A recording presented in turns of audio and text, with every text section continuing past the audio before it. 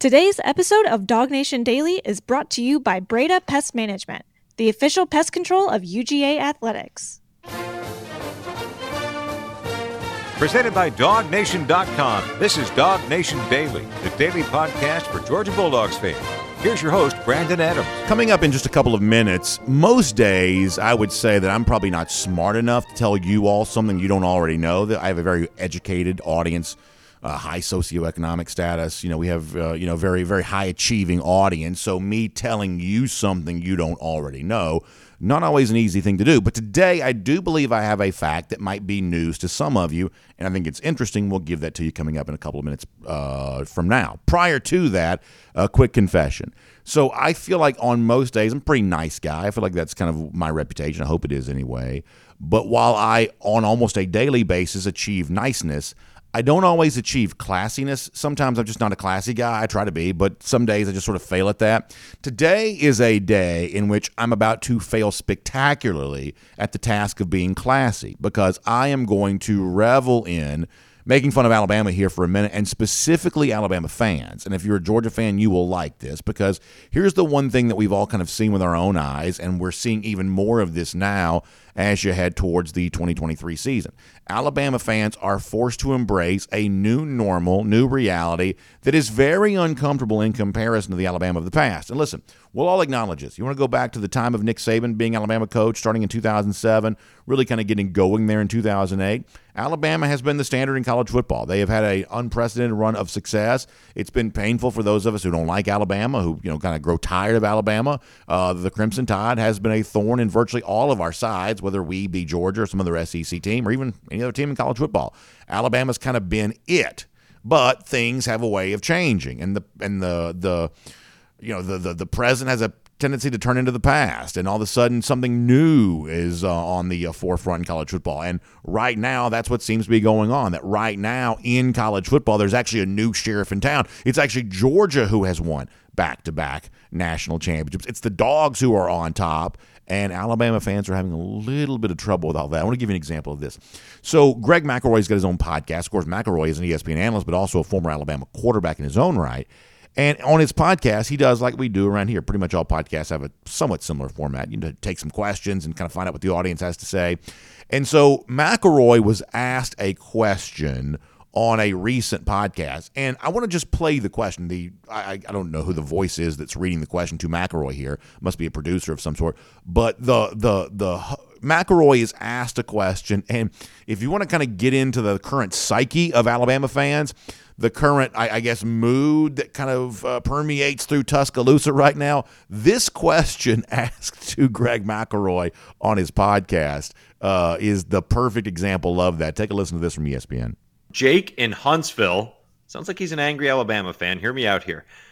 There's a national narrative that Georgia football is now on a different level than Alabama football, and the impression given by many outlets is that Bama isn't even in the same class as Georgia. However, over the last 14 years, Georgia is 1-7 versus Bama, with their sole victory coming in the 2022 National Championship, a game in which they trailed in the fourth quarter. Should we pump the brakes on this narrative? How far do you really think the gap is between the two at this moment? So it's not the Alabama football team's fault, it's the narrative's fault.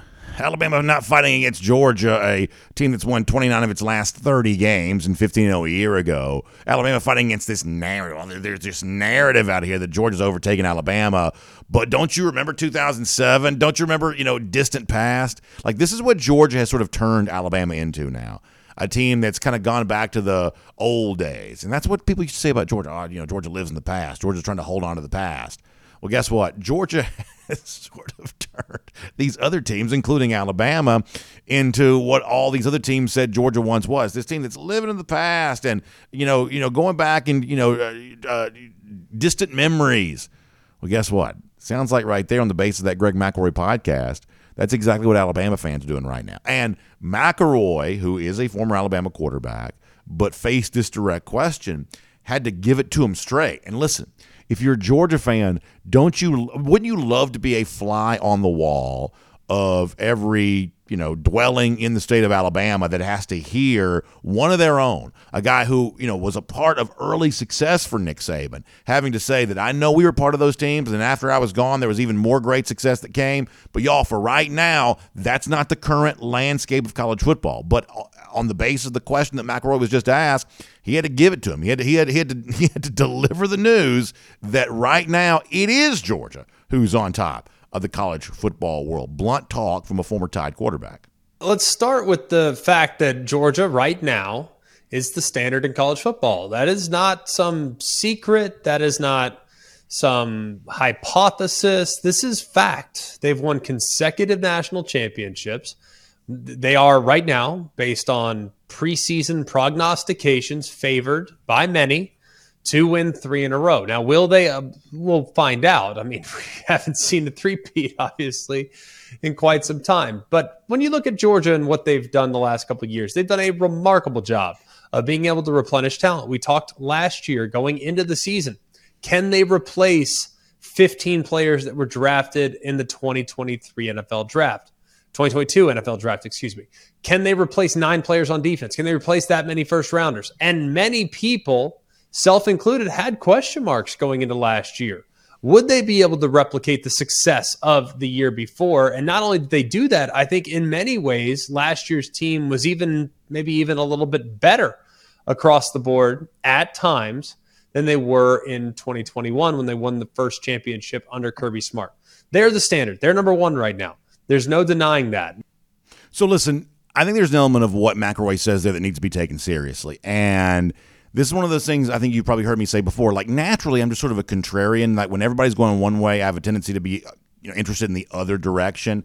And so a year ago, I think I probably said many times in the show that I thought it was overstated the degree to which that Georgia was being counted out because it had lost 15 draft picks off the previous year's team. That's obviously a lot to replace. A lot of that came on defense.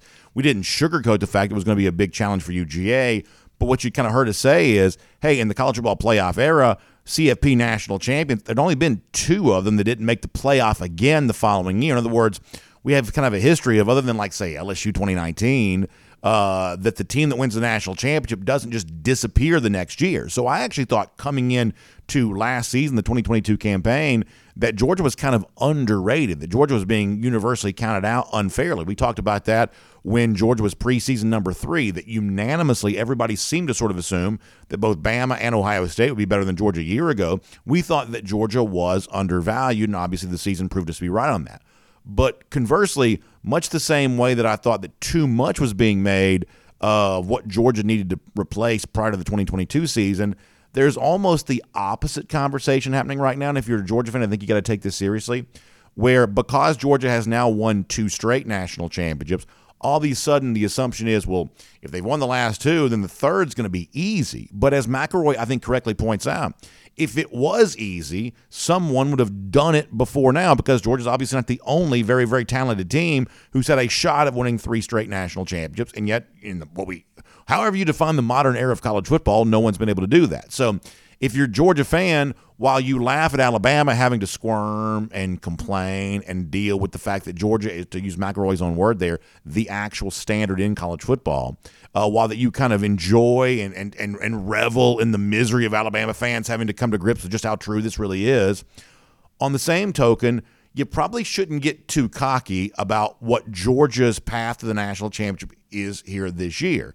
They're going to be preseason number 1, but the preseason number 1 a year ago didn't win last year's national championship. So being preseason number 1 is not necessarily comforting news, just given, frankly, how sometimes incorrect some of those early preseason predictions can be. So while we believe that Georgia absolutely has a chance to win the national championship this upcoming year, I don't think there's anyone, certainly not me, or I would say hopefully not most of you, think it's going to be an easy path to be able to get there. But now that we've said that, let's get back to making fun of Alabama again, because the other point that McElroy mentioned in this particular conversation I want to make sure you heard is that McElroy lays it out in no uncertain terms. The inquisitor that we heard from a moment ago, who I guess asked this question via social media, email, whatever else, and other Alabama fans like him, just how much they are currently living in the past. We all know this is true, and McElroy told him plainly one more time, him from his podcast. Now, Alabama, for a very long time, the better part of a decade, maybe even longer than that, was the standard in college football. They were number one. They had the best players. Regardless of who departed the program, it didn't matter. The expectations remained the same. That has not quite been the case the last couple of years. Doesn't mean that they can't get back there. It doesn't mean things won't be different when we have this conversation a year from now. But ultimately, Georgia is the top dog. No pun intended. So, yes, 1-7, but you're citing back into a time in which Mark Richt was the head coach at Georgia. You're citing back into a time in which Nick Saban was going head-to-head against Kirby Smart in 2017. Kirby Smart was in year 2. Nick Saban was in year 10 or 11. So it's a little bit different to compare those teams. It was early in Smart's tenure. He's done a remarkable job of creating Georgia from the same vein that Alabama was created with back in the early part of the Saban tenure. 2008, 2009, 2010, 2011, 2012. Looks a lot similar when they won 3 championships in a 5-year period and was at number 1 in all 5 years. Looks very similar to what Georgia's creating right now. So listen, I think that McElroy brings up 2 points there that are really, really important. One of them is obvious. One of them may be less obvious, but it's no less important. Here's the first thing, and we all would say this. Whatever happened between Georgia and Alabama before Kirby Smart got here is totally irrelevant. Totally irrelevant. It is completely meaningless. It may be bragging rights for Alabama fans right now, but we're coming up upon an age in which recruits weren't even alive to, or at least old enough to even remember any of that time. It's just not relevant in the current college football conversation, and that's essentially self-evident. Everybody understands that to be true. But the other part of what McElroy brings up there, which I believe is just as true, although maybe not quite as obvious. If you look at the battle between these teams since Kirby Smart has been at Georgia, you see signs of slippage. You see signs of erosion potentially taking place. As McElroy pointed out, Alabama did win the national championship in 2017, but that was Kirby Smart's second year on the job after an 8-5 season the year before, and after relatively lackluster final year for Mark Richt in 2015. Within 2 years, Kirby Smart was playing Alabama for the national championship and almost won the game. Now, some people say we should have won the game, but the fact of the matter is that was Kirby's second season, and he'd already gotten to an even playing field with Alabama for the national championship, and Alabama had to have a touchdown in overtime to be able to win it. And since then, what's the only other national championship that Alabama's won? In 2020, in a pandemic, which we have no problem saying is not the same thing as all the other seasons. It's just not. Florida won the East that year. Texas A&M finished in the top 5 that year. We have a lot of evidence of things happening in 2020 that have not had very much permanence since then. If I'm an Alabama fan, that makes me nervous about my most recent national championship, especially in light of the fact that Kirby Smart, who left Alabama to build a power at Georgia, has now won the last 2. That is real, and that's what's been taking place. And obviously, the Crimson Tide fan would have every right to say, yeah, but BA, we're coming back. We're going to get our revenge this year. We're going to be back in the college football playoff conversation. We're going to get a chance to beat Georgia again. After all, we did do that in the SEC championship in 2021. And that may be true. That may be true. But I'm going to leave you with one final point. This is a kind of a serious football point for a minute. This is what we're about to find out this year. We're about to find out what kind of actual coach Nick Saban really is. Because in recent years at Alabama, when you've got first-round draft pick this and, smart offensive coordinator that, all Nick Saban kind of appeared to be to me was just the CEO of a football machine, and business was good. Well, guess what? The football machine's not humming along quite the same way anymore. Certainly by perception, there's no more Bryce Young at quarterback. There is no more Steve Sarkisian at offensive coordinator. The things that have sort of made Alabama don't seem to be present anymore. So Alabama will be a top-ranked team. They'll be in the top 3, top 4 to begin the preseason almost certainly. But it's not Nick Saban as the CEO of a football machine anymore. It's now Nick Saban having to coach some guys up, finding a quarterback after what looks like a pretty mediocre competition taking place. You bring in a transfer who wasn't even likely to start at Notre Dame. You're talking about some changeover on defense. We're going to be leaning on some young guys in a way that Alabama has not always had to do in the past. We're about to find out how good of a coach Nick Saban is. Now, he's obviously been a great coach in the past, but is he still a great coach right now? We're going to find it out. If he's not, then Georgia very well could be on a march to a 3rd straight national championship. My name's Brandon Adams, and this is DawgNation Daily, the daily podcast for Georgia Bulldogs fans, presented today by Breda Pest Management. We're happy to have you with us no matter how you get to us live on video.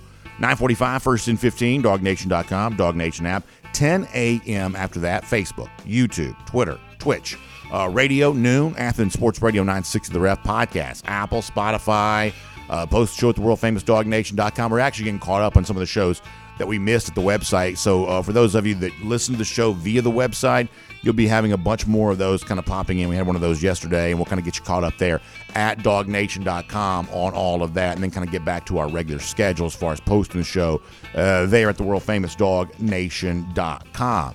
Of course, really big thanks to our friends at Breda Pest Management who make today's show possible. You know, I love them because they're the official pest control provider of UGA Athletics. What that means is that the kind of strength and, just quality of service that Breda Pest Management has been famous for, recognized by UGA. They're the pest control company that UGA trusts, which means you can have that same level of service, that same level of expertise for your own house or your commercial property, whatever you have that needs protected.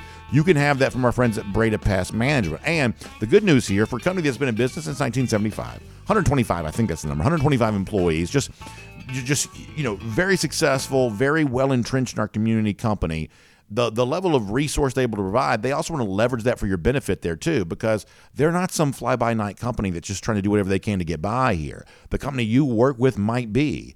And one of the best signs that kind of proves that's true, you get that letter in the mail, cost of service going up. It seems like the quality of service goes down, the cost of service goes up. But at Breda Pest Management, that's not going to be the case.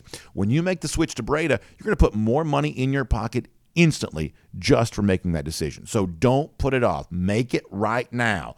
Go to BredaPest.com. That's BREDA, BredaPest.com. You can trust the same pest control company that UGA trusts to protect all of its athletic venues. They can do the same thing for you. So find them online at BredaPest.com. Great to have them with us here on DawgNation Daily today. All right, coming up in a couple of minutes, I am going to give you an update on a really fun contest we're running here at DawgNation right now, honoring some of the great moms in our audience. I'm going to tell you how you can be a part of that and really celebrate a great mom in your life. We'll do that here coming up in just a few minutes. Prior to that, though, I want to go around the doghouse. And as I mentioned, it is rare for me to be able to tell you something you don't already know, because many of you are very, very sharp, very, very smart people. But when I have a chance to do that, I just want to make sure we do that.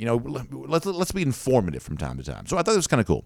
The other day, Sports Source Analytics, this is like as the name would suggest, an analytics company that follows sports. They are used by the College Football Playoff. That's one of the companies contracted by the playoff to supply them some data, and they have a Twitter feed. And their Twitter feed put out something very interesting the other day that I thought that maybe some of y'all might not quite be aware. Let me show this on the screen. This coming from Sports Source Analytics. This is going back April 30th. For as much, they say, as we talk about Georgia football's defense, let's not forget that over the last 5 years, the NFL draft, the Dogs have had the most offensive players drafted. Now, isn't that interesting? Because we've obviously kind of focused on the fact that I believe that Georgia has 7 first-round picks on defense the last 2 years. It's 8 in the last 3 years, right? So we've obviously seen this incredible haul of Georgia on the defensive side, and that can be well documented, including this year's draft as well.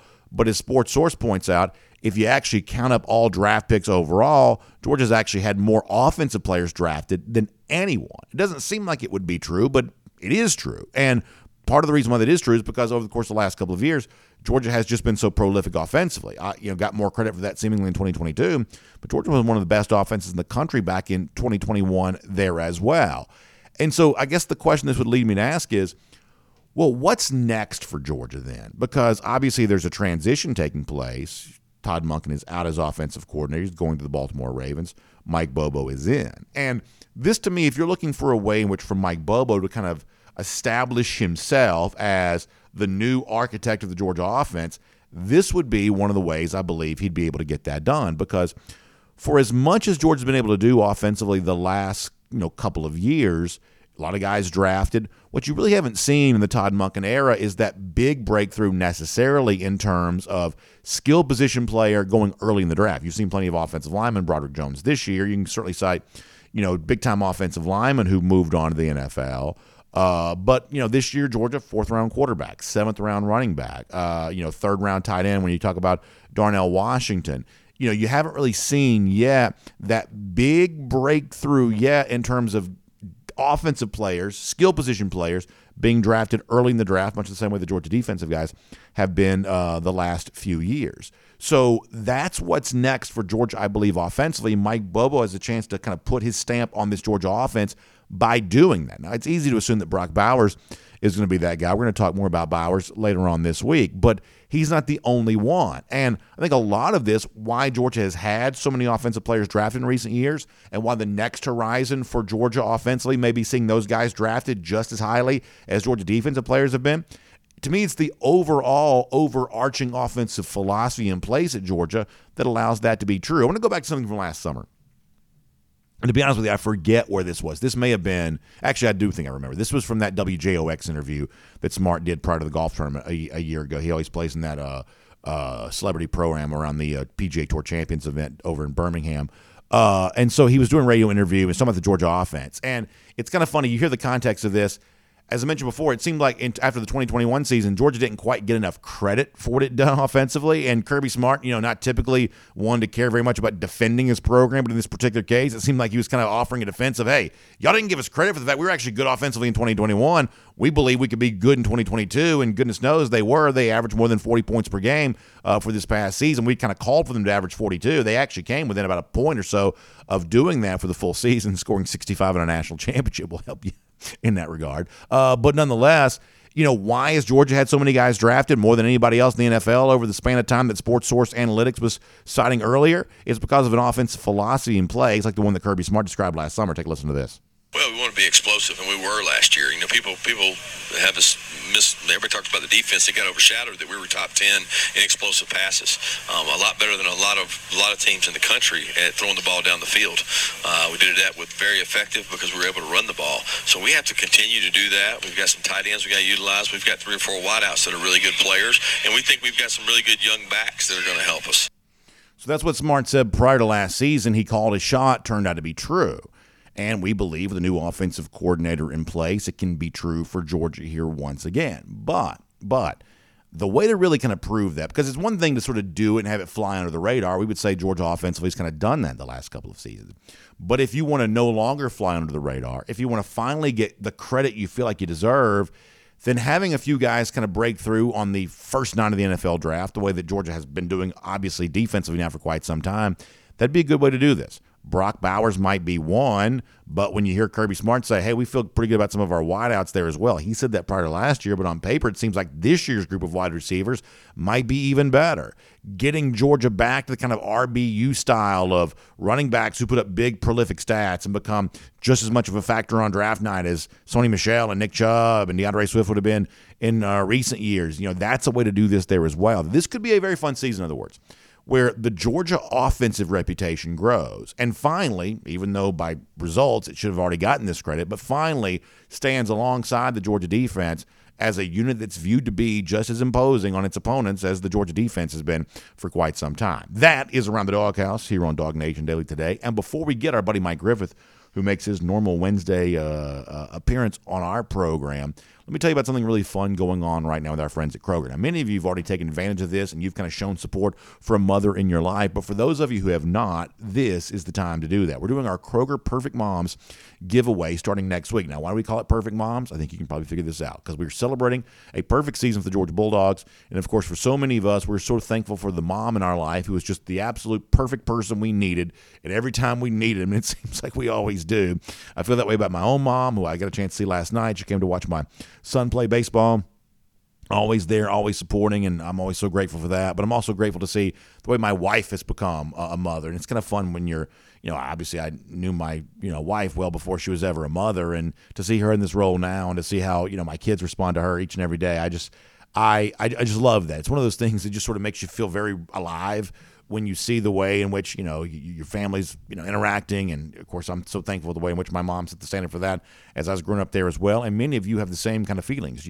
You're thankful for your mom. You're thankful for the mom you have in your life. Some of you even see your own children now, your own daughters who've gone on to become mothers. I can only imagine how just amazing that must be. Well, whoever that mom is for you, let's acknowledge them as a perfect mom, courtesy of our friends at Kroger. So here's what I want you to do. I want you to go to the top of the page there at DawgNation.com. It's super easy to find. Click into it, and you can tell us and our friends at Kroger why the mom in your life, whether it is your mom, whether it's your wife who's a mom to your kids, or your daughter who's become a mom herself, or whatever your story is. Stories can be as unique as our audience is. Whatever the story is, let us know. And then next week, we're going to start drawing some of these names at random, and we're going to recognize these folks as Kroger Perfect Moms next week. And the good news is, for those who do get acknowledged as a Kroger Perfect Mom, we've got an amazing array of gift cards, $350 in value, that we're going to be giving out to our Kroger Perfect Moms. It's $150 to Kroger, a $100 Macy's gift card, and a $100 Bath & Body Works gift card there as well. So you get 3 great gift cards valued at $350. All of that taking place right now at DawgNation.com. So you have between now and noon on Sunday, that's May 7th, noon on Sunday, to get your nominations in. And then starting next week, we're going to be announcing a Kroger Perfect Mom winner each and every day here. And those Kroger Perfect Moms get $350 worth of gift cards, including a $150 gift card to Kroger there as well. So what an amazing thing. And, of course, don't forget, Mother's Day also comes up 2 Sundays from now on May 14th. So for the gift cards you need to buy and the flowers and the stuff to make Mother's Day great around your house, our friends at Kroger got you covered on all of that. So make sure you check that out today. All right, we have some newsy stuff to kind of get to here for a minute. Also, before we're done, we kind of laughed at Alabama off the top of the show. I have something very funny on Florida coming up as well, too. You're going to really, really like this. Billy Neighbors kind of taking some heat right now, and it's not a bad thing if you're a Georgia fan. So we'll tell you more about that here in just a little bit. But for now, aftermath of the NFL draft, the release yesterday of the college football playoff schedule that I think was a little bit more controversial than I expected to be, and what's next for the SEC, too, with a big announcement coming here, we think, in a couple of weeks. Let's do all of that with Mike Griffith here on DawgNation Daily, presented by Breda Pest Management. From Athens and across the SEC or wherever the recruiting trail may lead, here's a DawgNation.com insider. And, of course, Mike Griffith had a great series of stories and videos at DawgNation.com. I got a chance to be embedded with Kenny McIntosh and his family prior to the NFL draft. McIntosh being selected by the Seattle Seahawks. A little too late for some Georgia fans who obviously enjoyed McIntosh's career, but nonetheless, McIntosh was so gracious and grateful to get that call and get a chance to speak to Pete Carroll. And Mike, you're kind of behind the scenes there with Kenny on that. Really great coverage. As we kind of lead into our conversation here today, Mike, what were your overarching thoughts on, the weekend for Georgia with the NFL draft? What was kind of on your mind after those 3 days kind of played out? Well, Brandon, it was really interesting. Obviously Kirby does a great job developing talent, and I talked with Howie at the NFL Combine, and he made it clear how much he thought of the Georgia program and Kirby, and he certainly backed up his words. Spending time with Kenny and his family, it really, you could really understand why he's, such a charismatic leader, the alpha leader of the offense, as Kirby called him. Universally well-liked, the guy everybody listens to. I mean, he kept a real stiff upper lip until he got the call. And then you saw all the emotions come out. Kenny McIntosh, human after all. I was standing in the kitchen with his mom and his dad and his uncle and Robert Bailey, the representative from Rosenhaus, and they'd called me over there to discuss the free agent deals on the table with the Eagles and the Cowboys, and the money that was being offered and the pros and cons of both of those opportunities. And we were all in the middle of just chopping it up, as they said, when the call came and Kenny came downstairs, just really in tears. It was, for those that haven't seen the video, it's remarkable. The Seattle fans are all over it. They've had, I think, there's over 40,000 views of that video on the DawgNation YouTube fans, the YouTube page, the Seattle Seahawks fans. And then I reached out to Sean Alexander, who I knew from Alabama, and I said, hey, this Georgia player I know just got drafted, man. You might want to give him a call. And, of course, Sean was, an NFL MVP with the Seahawks, and kind of called Kenny and welcomed him to the Seahawks family. So it turned out, Brandon, that Jim Nagy had talked to the GM. Of course, Kenny went to the Senior Bowl, and they actually had him rated higher than the second-round pick, Zach Charbonnet from UCLA. And Jim told the Seahawks GM that. He said, look, this is just crazy that this guy's on the board. Chances are the Cowboys were going to draft him coming up. Of course, they had drafted Deuce Vaughn a round earlier, And at that point, you're thinking, wait a minute, they just picked some 5'5" guy over. Well, his dad's a scout with the team. They're going, oh my gosh, Kenny couldn't buy a break. So there was a lot going on for sure, Brandon. It was fascinating to be behind the scenes. For Georgia now, obviously you're reminded once again. Now we went through this a year ago. I thought probably too much was made of this a year ago. What Georgia had to replace, but obviously when you see guys like Jalen Carter no longer here and Broderick Jones no longer here. I think the job for Georgia now, kind of figuring out who sort of steps in and fills these shoes, that is not an insignificant storyline for the Dogs this offseason, is it?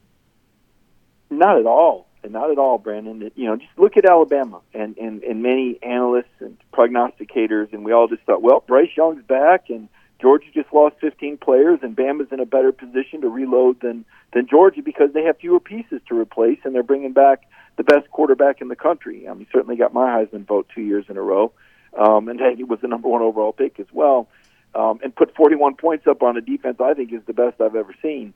And yet they fell short. They didn't even win the West. And Kirby understands that. Kirby knows it's not a given. Dog fans need to know that. You need to stay hungry. You need to realize there's a lot of work to be done. It's not just going out there with the G on the helmet. And, I've seen a real double-down commitment from the players this spring. Really like where this team's mindset is at. Really like how the quarterbacks look, both of them. Feel strong about that. Had a story today about both of them being in the top 20 in the Heisman odds. So a lot of confidence in the odds makers that Mike Bobo will have this offense going, Brandon. I want to change the subject here for a moment, Mike, and I'm going to ask you to do me a favor here for a second. I want you to try to think like a fan. Obviously, you've covered this sport for a long time, but I want you to think like a fan for a minute because I was a little bit surprised yesterday by some of the negative reaction to the release of the new playoff format for 2024 and 2025. And the best that I can tell trying to follow this on social media, it sort of stems from when these games are going to be played. We've kind of known for a while that you're going to have, for the in the expanded 12-team playoff, you're going to have 4 games that take place on college campuses, which would lead to a quarterfinal situation that kind of takes place and what we sort of think of as kind of sort of a bowl format, then moving on to a semifinal, moving on to a championship. But Mike, the best that I can tell is what some people are unhappy with is the fact that if you look at the 2024 2025 postseason schedule coming up, that first round games are going to take place on a Friday, talking about looking ahead a year now, December 20th, 2024, and then 3 games taking place on Saturday, December 21st. For some people, the idea of playing these games on campus so close to Christmas doesn't seem to be all that enticing. And then you're talking about quarterfinal games taking place on a Tuesday and a Wednesday. That's New Year's Eve and New Year's Day. Semifinal games taking place on a Thursday and a Friday. That's not a holiday situation. That's just, random times in early January before playing a national championship on Monday, January 20th. The placement of these dates and the days of the week has been a little bit, I guess, controversial to some fans. To me, Mike, I sort of think the format is still a positive, even though you're having to kind of navigate the schedule based on when the NFL's playing its games. What do you make of the announcement that came out yesterday and how this is going to impact the fans? Well, I agree with you, Brandon. I mean, it is great for college football, and the reason it's great for college football is because it's what enables Georgia to continue to play, home and home, with some fantastic teams like UCLA and Florida State, because now, you can afford to lose another regular season game essentially and still get into a 12-team playoff. Now, let me unpack there. You said a lot there, so let me unpack it. So they have these deals in place with the New Year's Six games. They're contracted to them for another 2 years. And in order to get to this 12-team playoff, this was the format that you had to go with in terms of still playing at the New Year's Six bowl sites in the second round. Now, I don't know what happens after that. It's possible they stay in the mix. It's possible they don't. But you and I both know that when you don't know the answer to something, you usually connect the dots and follow the dollars. And television revenue is a really big part of all this. One of the big questions facing college sports right now is paying players and, my goodness, paying coaches. What does Nick Saban make? $12 million a year not to even win the West? I think John Calipari makes close to that as well. And I don't know, 10 years since he's won a title. But my point is, you've got to come up with this money somewhere. And if the fans think they're being squeezed right now, just imagine how much they'd be squeezed for ticket prices and parking donations if there wasn't a Goliath television contract behind this. So TV kind of calls the shots. Not kind of, they do. I think that's why we still have a 13-member college football playoff committee. Black helicopter theory for another day. But basically, TV makes the rules, and TV pays the bills. TV keeps the lights on. And if this is what makes dollars and makes sense, then this is what we're going to do, because this is what's going to pay the coaches and pay the players and keep the product churning at a time when more money than ever is in demand because of coaches' salaries, because of NIL, because of the demand for elite facilities to continue to get the best players in the country. So I guess it's a roundabout way of saying that's just the way it is, to maintain the quality of product. And I think it benefits Georgia. I really do. I think the strong get stronger as a result of this, and certainly Georgia right now on top of the college football world. So let me ask you a question, Mike, because what I've heard some people say, and I don't necessarily agree with this myself. I think I don't agree with this, but what I have heard some people say, so I want to give it some credence, is let's say that for whatever reason in 2024, Georgia's the 5 seed. What would have to happen for Georgia to be the 5 seed, I don't know, but they're not one of the teams that get the bye. They're one of the teams that have a chance to host a playoff game. Now, I've said for a long time, gosh, the excitement of hosting a playoff game in Sanford Stadium, that seems amazing. But what some people have said is, well, if you're playing this thing on a Friday afternoon, 5 days before Christmas, I'm not even sure Sanford Stadium will be sold out. We're doing all this for TV. You're trying to find a way to avoid the NFL, so you're putting a game on Friday afternoon so close to Christmas. Do you think that Sanford Stadium is a hot atmosphere, 93,000 people, hot ticket? Do you think that's a hot ticket for fans playing on Friday, December 20th? Absolutely. No Are you sure? I think you're probably right, but I want to consider the other side of this. Are you sure that's true? Yeah, I'm positive. I look at cities like Pittsburgh and Green Bay and all these fans that are out and shivering in New England in 0- weather, and there are so many Dog fans, Brandon, and Atlanta's proximity. And don't forget, there's another team coming, and there'll probably be a split ticket there. So I don't think there'd be any issue with that. I don't think attendance is going to be an issue with 92,000. I mean, that's a drop in the bucket when you look at the millions of Dog fans, and certainly many of them, watching DawgNation Daily. It may not be the most convenient. Certainly, to your point, it's not convenient. But this isn't about convenience. Like I said, this is about dollars and cents. I mean, my goodness, how many games have you and I sat at, right next to one another on New Year's Eve? I mean, I don't think people want to be watching New Year's football on New Year's Eve. I think they want to be, doing something else. They'd much rather be on New Year's Day. But there we were because of the television contract. And, just the historic value of a game like this, the first ever, time that Georgia hosts a playoff game. And I don't know what's ahead in terms of the dates and the times. And Brandon, if it doesn't work, for example, I said I have no doubt about what Georgia would do if they were hosting, but what if it's North Carolina? Now I can't tell you what it's going to look like, or what if it's what if it's an undefeated Boise State? I don't know. I can't speak for other programs.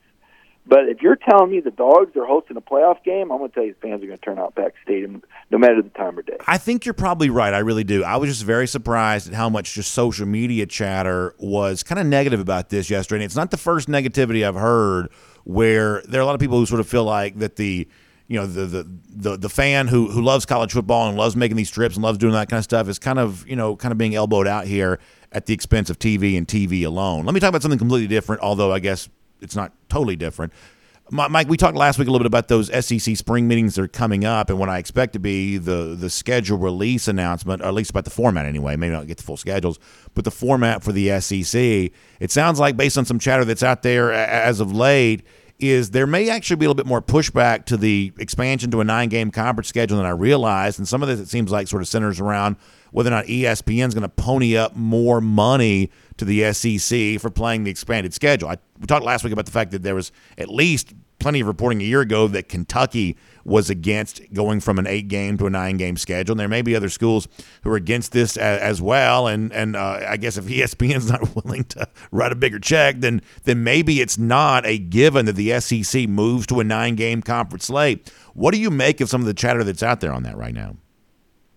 Well, yeah. Again, a couple issues here. I don't know where ESPN's finances are at. I know that this is, that ESPN is the SEC's television partner, and if ESPN's financial struggles, are going to prevent them from, matching the offers that the Big Ten contract is, then the Big Ten's got the leg up. Then they've won the war. Adding USC and UCLA is adding Los Angeles. They've already got Rutgers in that television market. They've got Northwestern in Chicago. And people say, well, now, wait a minute. There's not a lot of people that watch Rutgers in New York. No, but they'll watch all the other Big Ten teams, right? Because that's what puts the Big Ten market in that city. So the Big Ten already has the 3 largest television markets in the country cornered. They have the richest television contract, and before long, they're going to be able to afford these coaches. And the coaches are all mercenaries. I mean, that's just the nature of the beast. They'll be able to take some of the best coaches away. Now, I don't think Kirby Smart's going anywhere, but there's a good chance that they'll be able to hire some of the most elite coaches, and they'll be able to catch up in facilities or surge ahead if they have more television money. So the SEC has to counter that. And the thought process has been that if you add another conference game, that your television package becomes worth more, right? And that just makes sense. And now, if ESPN's saying, well, no, wait a minute, you can add another conference game, but we're not necessarily going to pay you more, then that does create an issue, and it's something that I'm sure these programs and athletic directors and presidents are talking about. But as far as who's against it, it's the mediocre teams. It's the coaches that don't want to lose that extra game. They cling to these McNeese State wins because it's what keeps them in the black, so to speak, in terms of a 1-loss record. And it's one more big win for the fans to see a team win 66-10 at home instead of a potential loss in a conference game. So there is a lot of push and pull. It is a big ticket item for Greg Sankey. It will be discussed. I think the spring games will be discussed. I think you might see some traction there. Vince Dooley's idea, and it's really sad to me that Coach Dooley's not getting the credit for this idea that he came up with 40 years ago. Everybody wants to pounce on it and say it's their idea in the last 2 or 3 years. Vince Dooley was talking about wanting to play Alabama in a spring game 40 years ago, but everyone seems to forget that or doesn't want to give Vince Dooley credit. I do. But I think that that's a possibility as well. Why? Because it adds value to the television contract as well. So I'm always cynical about everything, I guess. I'm assuming that some of what we're hearing about this right now is just posturing the part of the SEC to get the money that it wants from ESPN for the better value the games would provide. But if we take this at face value for a moment, Mike, and if there really is a chance that there might not be, certainly not unanimous agreement that the SEC should move to a 9-game conference schedule, but not even like majority agreement that would be the case, to me this would be a huge loss. If Georgia's not playing both Florida and Auburn every single year, then we've made a huge mistake. If Alabama's not playing Tennessee every year, I think we've made a huge mistake. If Texas A&M's not playing both if Tech's not playing both Oklahoma and Texas A&M every year, I think we're making a huge mistake. And in an 8-game conference slate, some of those rivals just won't be able to play each other each and every year, which to me would be a huge, huge loss. And, if ESPN can't see that, or if the SEC and ESPN can't come to some sort of agreement on that, then I'm honestly not sure what we're doing. Well, the loss to me is going to be in our pocketbook because they're going to make that money up some way, Brandon. You better believe that. They're going to pass those fees on to the fans. You're going to start seeing more streaming costs and higher cable costs if they're not able to get this rich TV deal from ESPN. So fans need to be rooting for that as well. Yeah, I mean, and we'll finish with this. You said kind of alluded this a moment ago. I mean, I have no problem telling you I'm the biggest SEC homer on the planet, but I have no problem telling you the Big Ten's got a better media rights deal than the SEC does. I think it's got better TV partners, and it's obviously it's more lucrative. What a lot of people don't realize is the Big Ten schools are, for the most part, just larger than their SEC counterparts. I don't think that makes the Big Ten a better league because the SEC still has the better players, and it's obviously still winning the head-to-head games that matter. But there's no doubt the Big Ten right now has a better media rights deal and better media rights partners. I think ESPN's got a real responsibility here to show they can kind of play at the highest level and not come across as quite so cable-y in comparison to these big time broadcast networks that the Big Ten is going to be airing on. Yeah, we could get into a lot of the politics of the Big Ten and some of the decisions they make. Into the politics of ESPN and some of the decisions they make, and it's not our problem until it is, right? And if we're talking about ESPN not having enough money to be an efficient partner for the SEC, but I think it's too early to say that. I really do. I think it's too early to say that. I'm not panicking here. Obviously, I covered the Big Ten for 4 years. I went to a Big Ten school. I understand that product. It's the same but different. There's a lot of great things about the Big Ten as well as the SEC. I've chosen the SEC for my life, right? I mean, I've spent 26 of my 30 years covering the SEC for a reason. I chose to live in the South. I chose to raise my children in the South. I was born in the South. But at the same time, I do see the values of the Big Ten. It is a TV turf war. Make no mistake about it. The SEC is a great piece for ESPN to play. It's up to them to figure out how to do that efficiently. I would be really, really disappointed, Brandon, if we didn't see this 9-game schedule and the rivalries protected. And the only thing I don't like about it is I kind of cough and choke a little bit on playing Kentucky as a third team. That's just an uncouth, unflavored, tough pill to swallow. Nobody wants to play that program every year. I mean, it's a basketball school. It's a difficult road trip. You don't really get any points for beating them, even though Stoops has made him halfway decent. It's sad that South Carolina doesn't want to play Georgia as their annual rival, but I just to me, the tough pill is keeping Kentucky, playing a basketball school every year and playing in cold weather every November. Well, I've kept you long, but I mean, to me, I don't know that anyone's going to get all three of the choices they want for their permanent opponents if that were to go down, but it would be kind of dumb to think that Georgia's got two SEC teams about 3 hours away in both Columbia and Knoxville and wouldn't get either one of them as a permanent opponent. From a just geographic standpoint, that seems a little bit silly. Yeah, well, so does putting Missouri in the East, but, here we are. So, hopefully, we'll see what the SEC does. And, they got to please everybody, right? They got to please everyone, and that's a big part of this. And, Nick Saban's, crying tears over, who he's supposed to play. And Auburn, poor Auburn, may end up drawing Georgia and Alabama. I mean, if anybody's got to complain, it's them. But, like to your point, I'm with you. Kentucky's a long way off to be an annual opponent when South Carolina is that close, and you got to go through Knoxville to get there. It seems a bit ridiculous to me and silly. But again, there's a lot of politics that are being played behind the scenes, and Josh Brooks is going to represent Georgia's best interest. And I think Florida's going to be the number one priority, and Auburn will be the number two. And you might have to take that distasteful blue pill and play that basketball school every year. Mike, good stuff. Thank you for being here today. I'll always look forward to reading you online, DawgNation.com. Also, as we said, really fun stuff with Kenny McIntosh last week there as well. And great to be with you on the Dog Nation cruise, too. So really, really good, Mike, and we'll look forward to talking to you soon. Yeah, I had a lot of fun, Brandon. We'll talk to you later, man. Yes, Thanks. sir. Let's take a look around the rest of the league. This is SEC Through. Yeah, so there's more I want to say about both those topics here coming up, because ultimately the only thing that matters to me is what the fans want. Like, the TV contracts, I won't see a dime of that money. So, like, I don't care about, what makes the SEC more money. They're not putting that money in my pocket, so it doesn't matter to me at all. I care about the fan experience. We'll talk more about it from that lens here coming up in a moment. Prior to that, though, let's go cruise around the SEC courtesy of Royal Caribbean. And Mike said it, we had a great time on our Dog Nation cruise, and I'm already hearing from folks saying, B8, when's the next one going to be? Well, more details on that to come, hopefully. But I can tell you this, you don't have to wait on Dog Nation for your next Royal Caribbean cruise vacation. You do one this summer, and, it's funny, my kids have been so mad at me because they didn't get the chance to go on the Dog Nation cruise because they had school. Like, if you're 11 and 8, you're so confused by that. Like, how come Daddy's going on a cruise and we got to go to school? That just didn't seem fair to them necessarily. But it did get us excited about the fact that as a family, we get a chance to take a short Royal Caribbean cruise vacation coming up a little bit later on this summer. It's one of those things where, we're taking my mom, it's my brother and his family, me, my family, and with all those people, it's a lot of schedules. You got to try to sort of figure out how it all fits together. So what made sense for us is, hey, let's just do one over a weekend.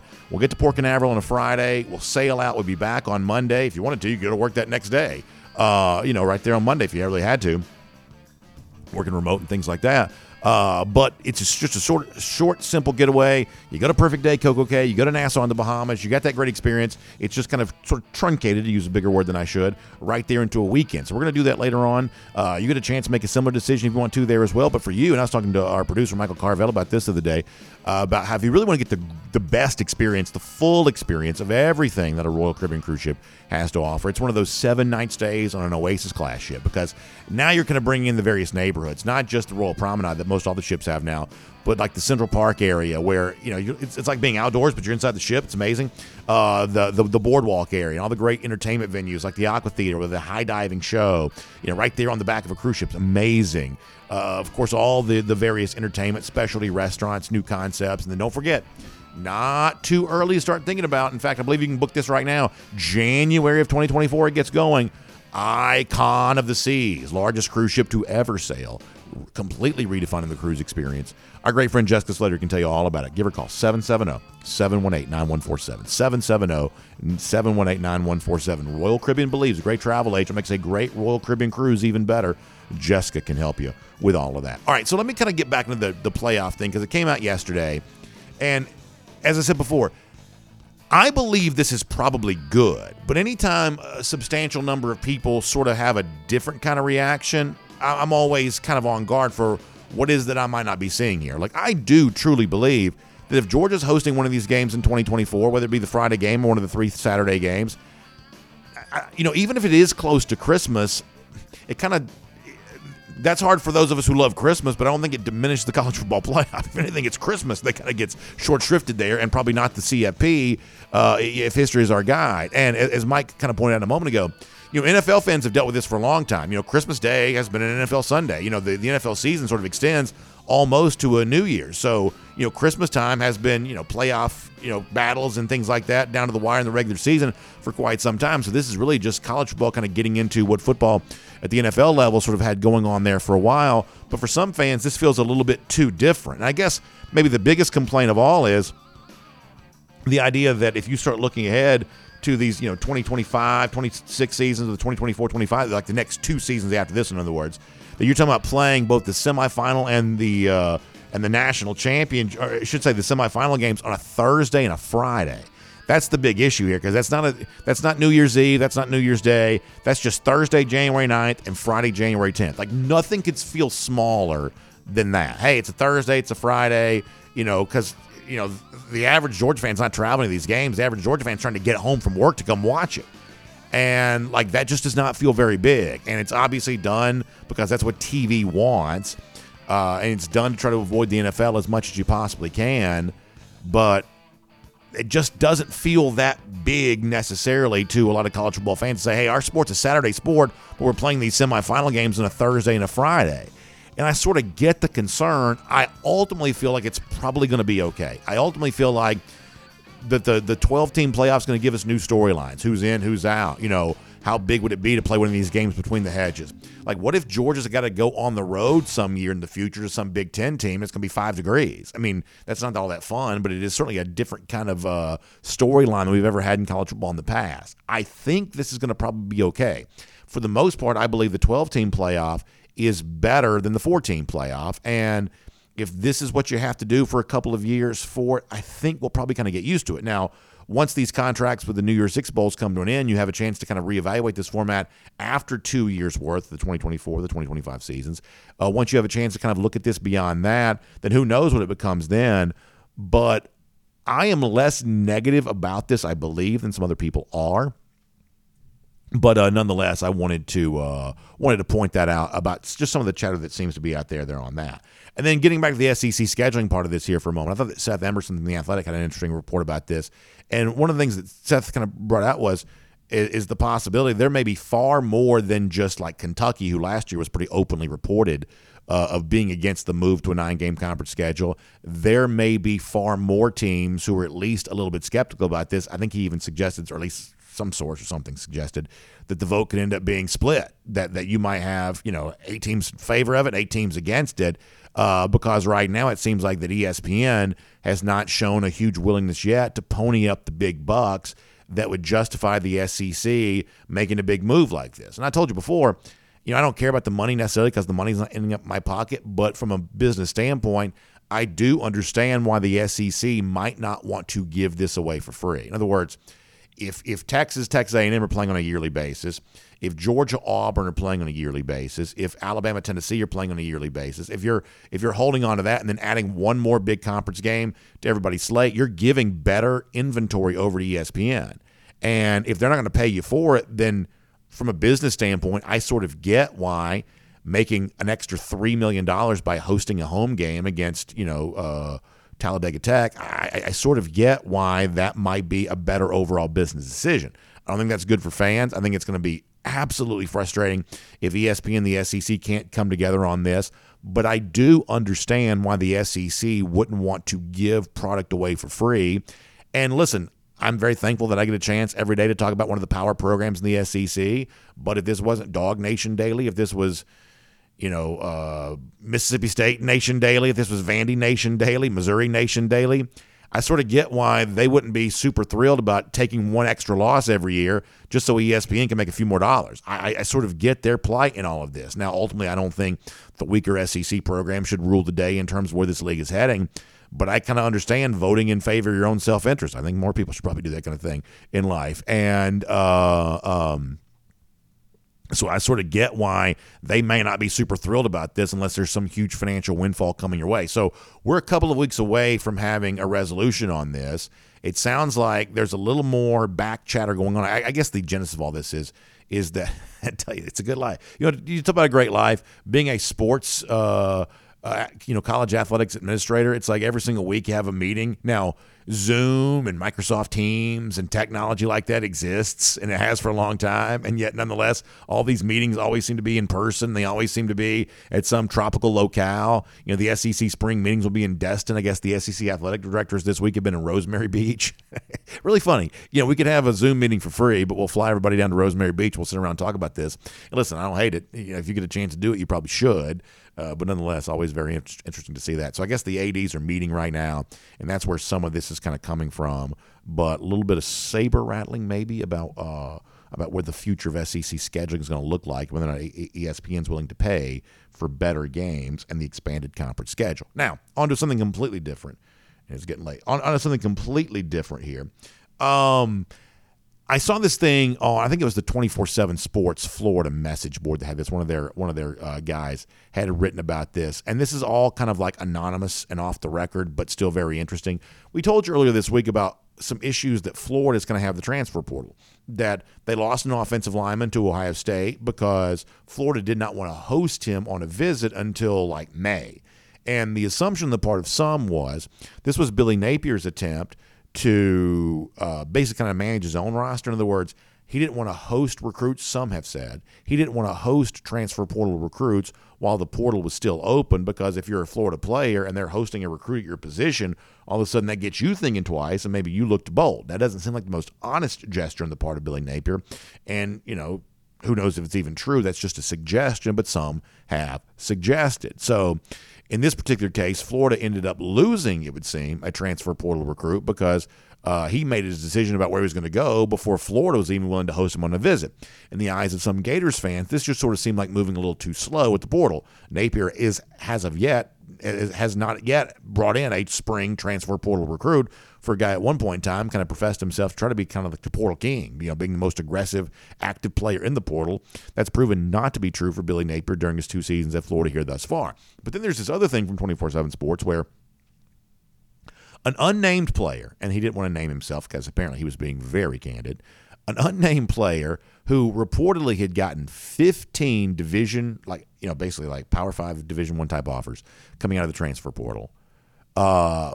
Florida told him, according to this report at 24/7 Sports, that he needed to send them some film. They needed to evaluate him if they want to give him an offer. And you need to send us a huddle tape, basically, in order for us to see if you're a player that's good enough to play at Florida, despite the fact that he had 15 offers other places. We don't know who the player is, but what matters here is Florida fans are beside themselves about this, that Napier's just moving at a snail's pace at the portal, completely mishandled this whole situation, while other players that might be able to be of use to Florida are going other places. Now, we don't really know what Napier's side of this is because the player in this case is not named. But for a lot of Florida fans, they look at a roster that seems pretty thin and does not exactly seem to be set up very well to succeed this upcoming season. The transfer portal was, for them, hopefully supposed to be a way of kind of mitigating some of that, but it looks like Billy Napier's not handling his business here too well.